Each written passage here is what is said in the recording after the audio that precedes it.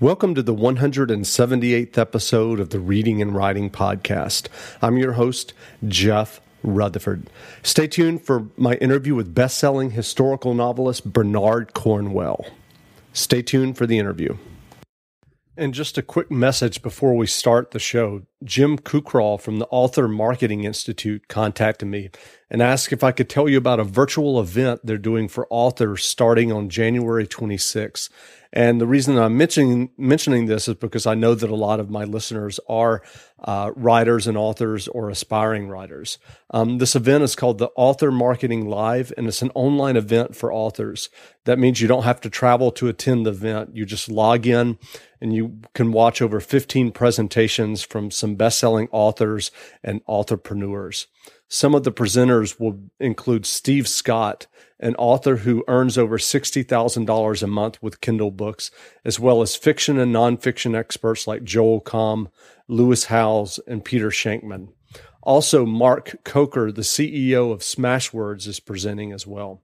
So you can check out the agenda and you can get your seat for only $99 to attend the virtual event online. Again, you don't have to travel. This is an online event. And I'm letting you know about this, as I said, because I know that a lot of the listeners are authors.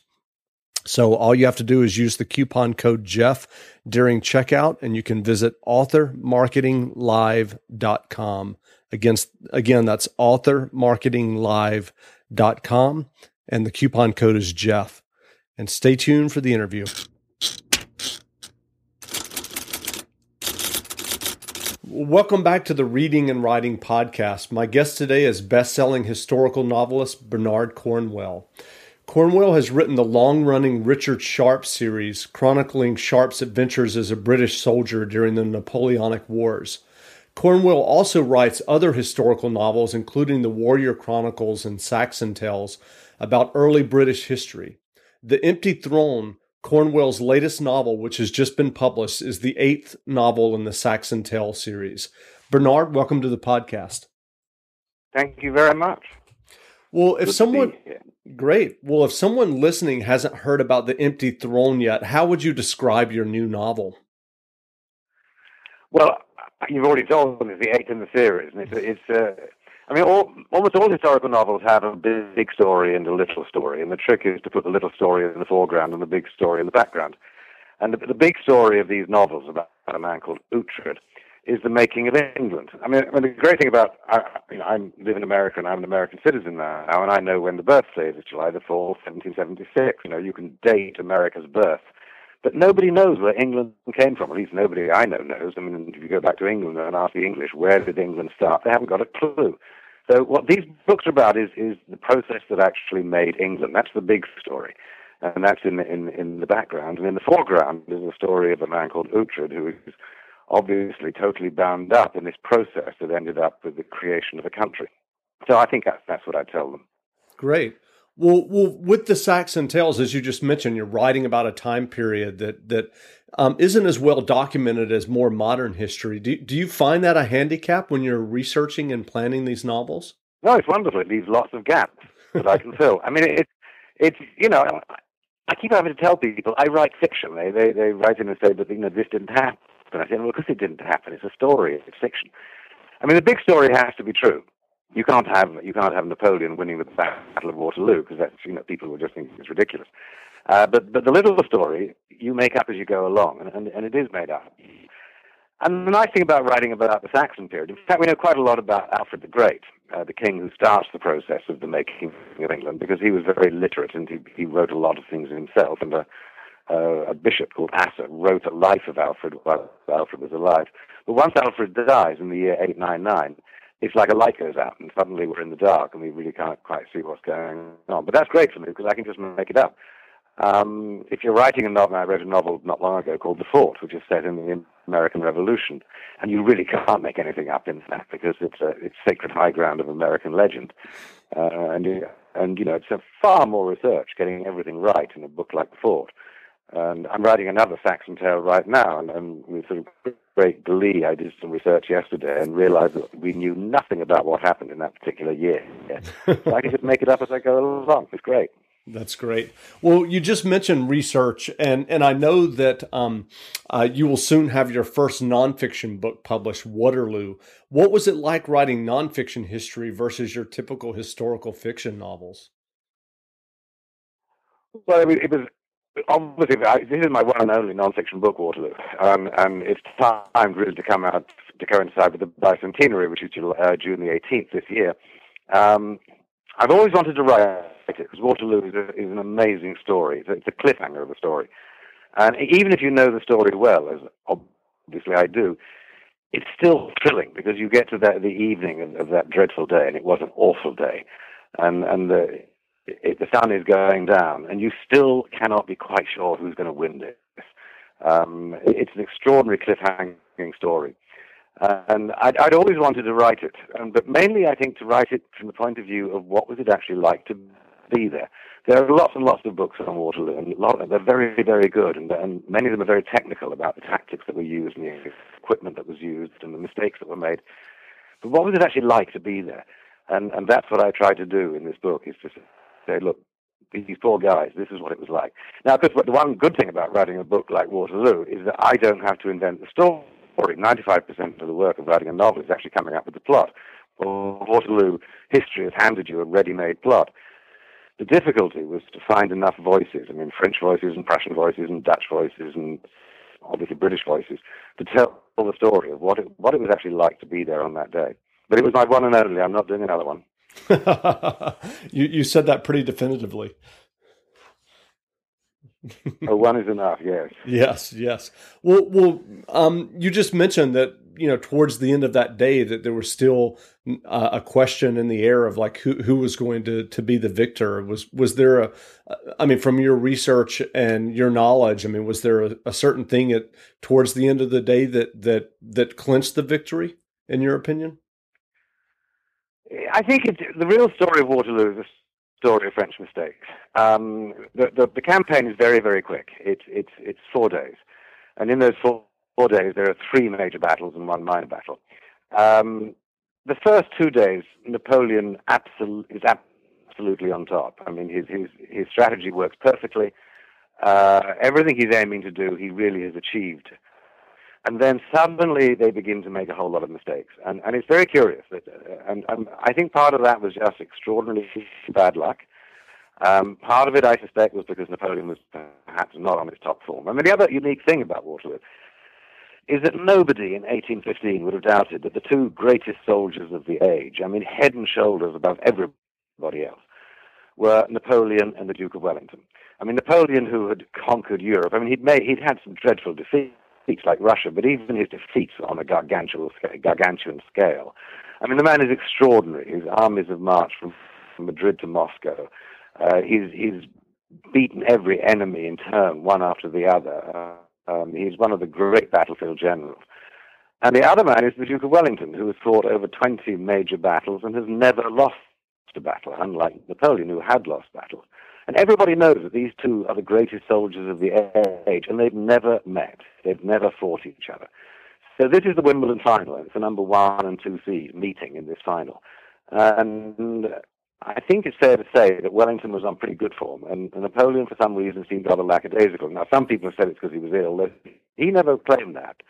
I think a lot of it came from overconfidence. He thought he could probably just do it, and then discovered that he couldn't. But even so, as Wellington said afterwards, he said, "I never came so near to being beat." He said it was a desperate business, a near close-run thing. It was a very, very desperate battle, a horrible battle. That's interesting. Well, as I mentioned earlier, you're very well known for your popular Sharpe novels featuring Richard Sharpe. I'm curious, do you have the next Sharpe novel planned, or have you started writing it? I'm so sorry, I missed the last part of that question. I was just wondering, have you planned the next Sharpe novel, or have you started writing it? The next Sharpe novel or the next novel? The next Sharpe novel. Oh, no, Sharpe is having a long rest at the moment. There were 21 books in the series, and I would actually like to do another one. I don't know when I'll do it. I always said I'll save it for my retirement, but I think I'm in my retirement now. But I think one day I'll indulge myself and write another Sharpe novel. But on the whole, I think he's probably being put to bed. But I still get a lot of requests to write just one more. I request to write more. So I think probably one day I'll give it in and just do the one. Sure. Well, Sharpe's Eagle, the first Sharpe novel, was published in 1981. Had you written any fiction before you sat down and wrote that novel? I didn't know what I was doing in 1981. In 1980 when I wrote it, I didn't have a clue. I had a perfectly good job. I was a television producer in England, and actually in Ireland.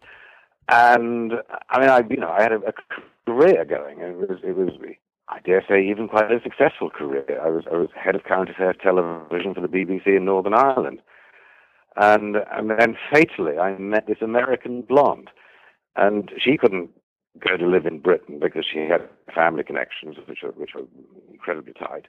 But I really didn't have any ties, so I said very early, well, I'll go and live in America, which I did in 1980. And then the American government, in its great wisdom, refused to give me a green card. So, I was basically an illegal immigrant. So I said, well, what can I do to earn money? And I thought, well, I've always wanted to write a book, so why don't you write a book? So I sat down and I wrote Sharpe's Eagle. And, well, it's too late now to tell me, to tell the government that I'm an illegal immigrant because I'm a citizen now, and we've written 55 books, and Judy and I have been married for 35 years, so it worked. But it was a crazy decision when you think about it. It was insane to give up a perfectly good job and go and do something I'd never done before. But there it is.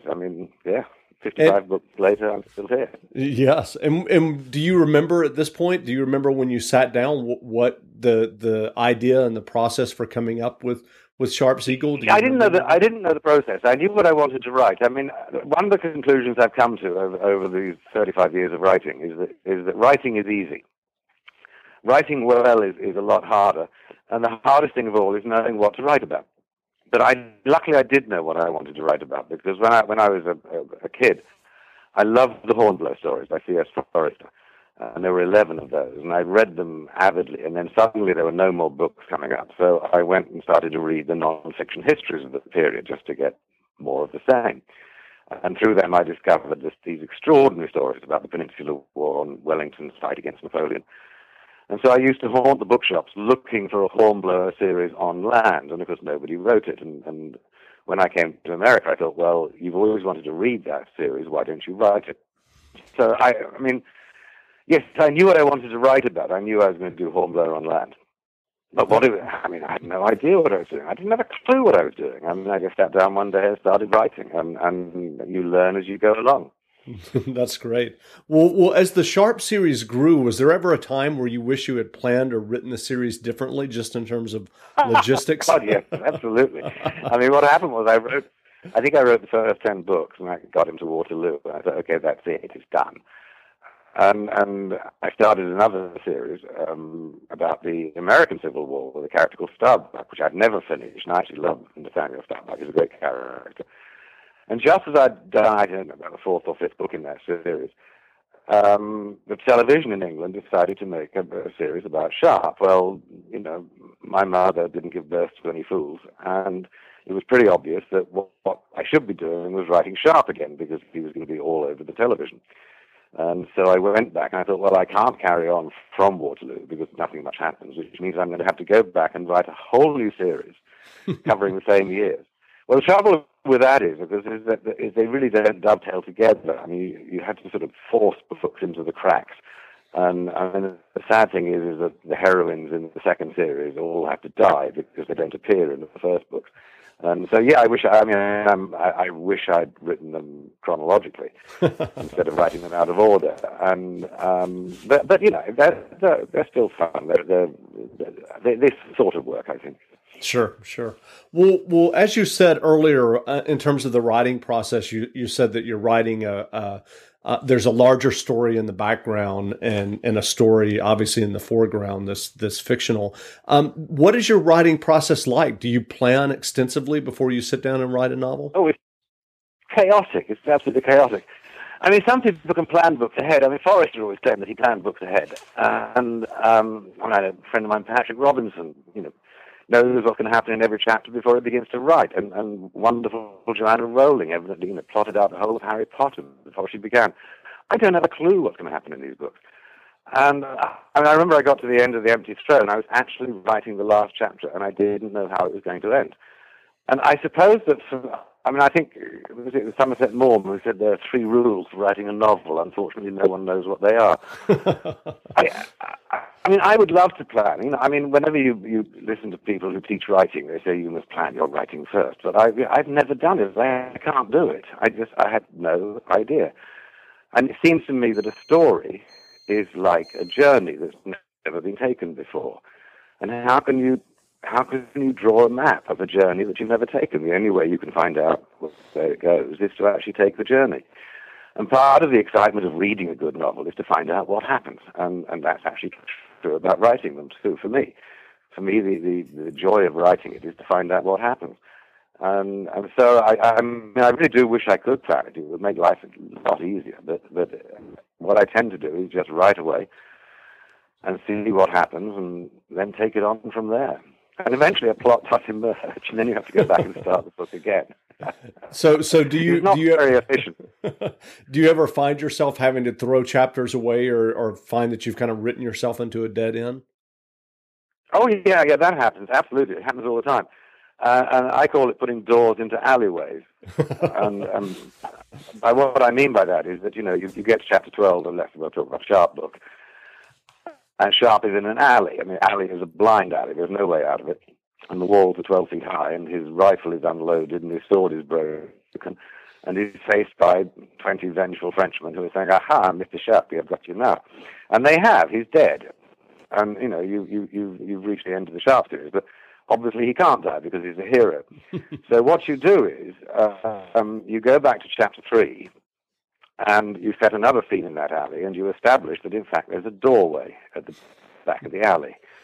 And then when the Frenchmen say, "Aha, we have got you, Mr. Sharp," Sharp leaks through the door and is free. Now, if you just invented the door in chapter 12, no one will believe you. They say, that can't be true, it's too convenient. But if you, in fact, put the door in chapter 3, then they do accept that it's there, and they don't actually believe that you invented it. Do you see what I'm saying? Oh, yeah, absolutely. In other words, absolutely. I've never actually put a door in an alley in the book, but that's the basic process. And it is terribly inefficient, because you suddenly realize in chapter 10 that you need something very badly. And to establish it, you have to go back and rewrite chapters 2, 5, 7, and 8. And it's the only way I know how to do it. So I think it was Neil Doctorow who said that writing a novel is a bit like driving along an unfamiliar country road at night. And you can only see as far ahead as your rather dim headlamps will show. And I think that's true. You can only see a little way ahead, and all you can do is keep driving and hope you get somewhere. You do eventually get there. Sure. Well, given your extensive success and all of the novels that you've written, do you have any advice for aspiring writers in terms of writing or the writing process? I always tell them to explore the exciting world of chartered accountancy. No, let me be serious. Yeah, I do have advice, and I'm not sure it's particularly good advice, because I suppose, I tend to tell them to do what I did, and which is, you sit down and you do it. And I'm very, very suspicious of writing groups and, I guess, creative writing as a subject. I don't know how you can teach it. Maybe you can teach it. I've obviously never been to a creative writing course. Maybe I'd be a better writer if I had. But I think everybody has. I think in the first place you write for yourself. You write what you want to read, and if you dilute that process by throwing it open to a group, how do you know that the advice you're getting is good? Because they're telling you what they want to read, not what you want to read. So the first person you write for is yourself. The second person you write for is an agent or a publisher. And if you've succeeded in those two, then you're probably going to get an audience. So I really do think the best thing to do is that there is no shortcut. You just have to sit down and write. That's good advice. So you mentioned earlier that you're currently working on another Saxon novel or Saxon tale. Do you have plans, or do you know what you're going to write after you finish that? Where I'm going after this? No, not really. I mean, one book at a time is enough. I mean, I do want to write a series set in the 16th century, and that may come next. And I'm sort of reading the 16th century while I'm writing this book. But I just don't know. I mean, it's the other problem is, and it's the same problem I had with the Sharpe books, is that they're filming the Saxon books right now. The people who made Downton Abbey are making a series about the books, about Uhtred, my hero. And all of them are over in Hungary right now filming. And that means that probably, this time next year, Uhtred will be all over British television because the BBC are doing it, and it will be shown in America, but I don't know when. And then, if it's even halfway successful, there'll be a second series, and then my publishers, who are not idiots, are going to say to me, oh, we want more Saxon books. So I'm probably stuck with the Saxons for a couple of years. But, I mean, that's a purely venal decision to coincide with television.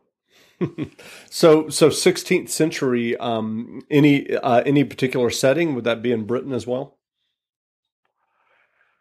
Oh, yeah, it'll be in Britain. I mean, I grew up there, and I hear British voices, and I'm fairly comfortable writing books set in the United States, but again, because I've lived here long enough to have a feel for it. But I can't imagine writing anything outside of the States or Britain. Sure. Well, great. Well, again, we've been speaking with Bernard Cornwell, best-selling historical novelist. As we've been discussing, Cornwell's latest novel, The Empty Throne, is in bookstores now. So go grab a copy. And Bernard, thanks for doing this interview. Thank you very much. Thanks.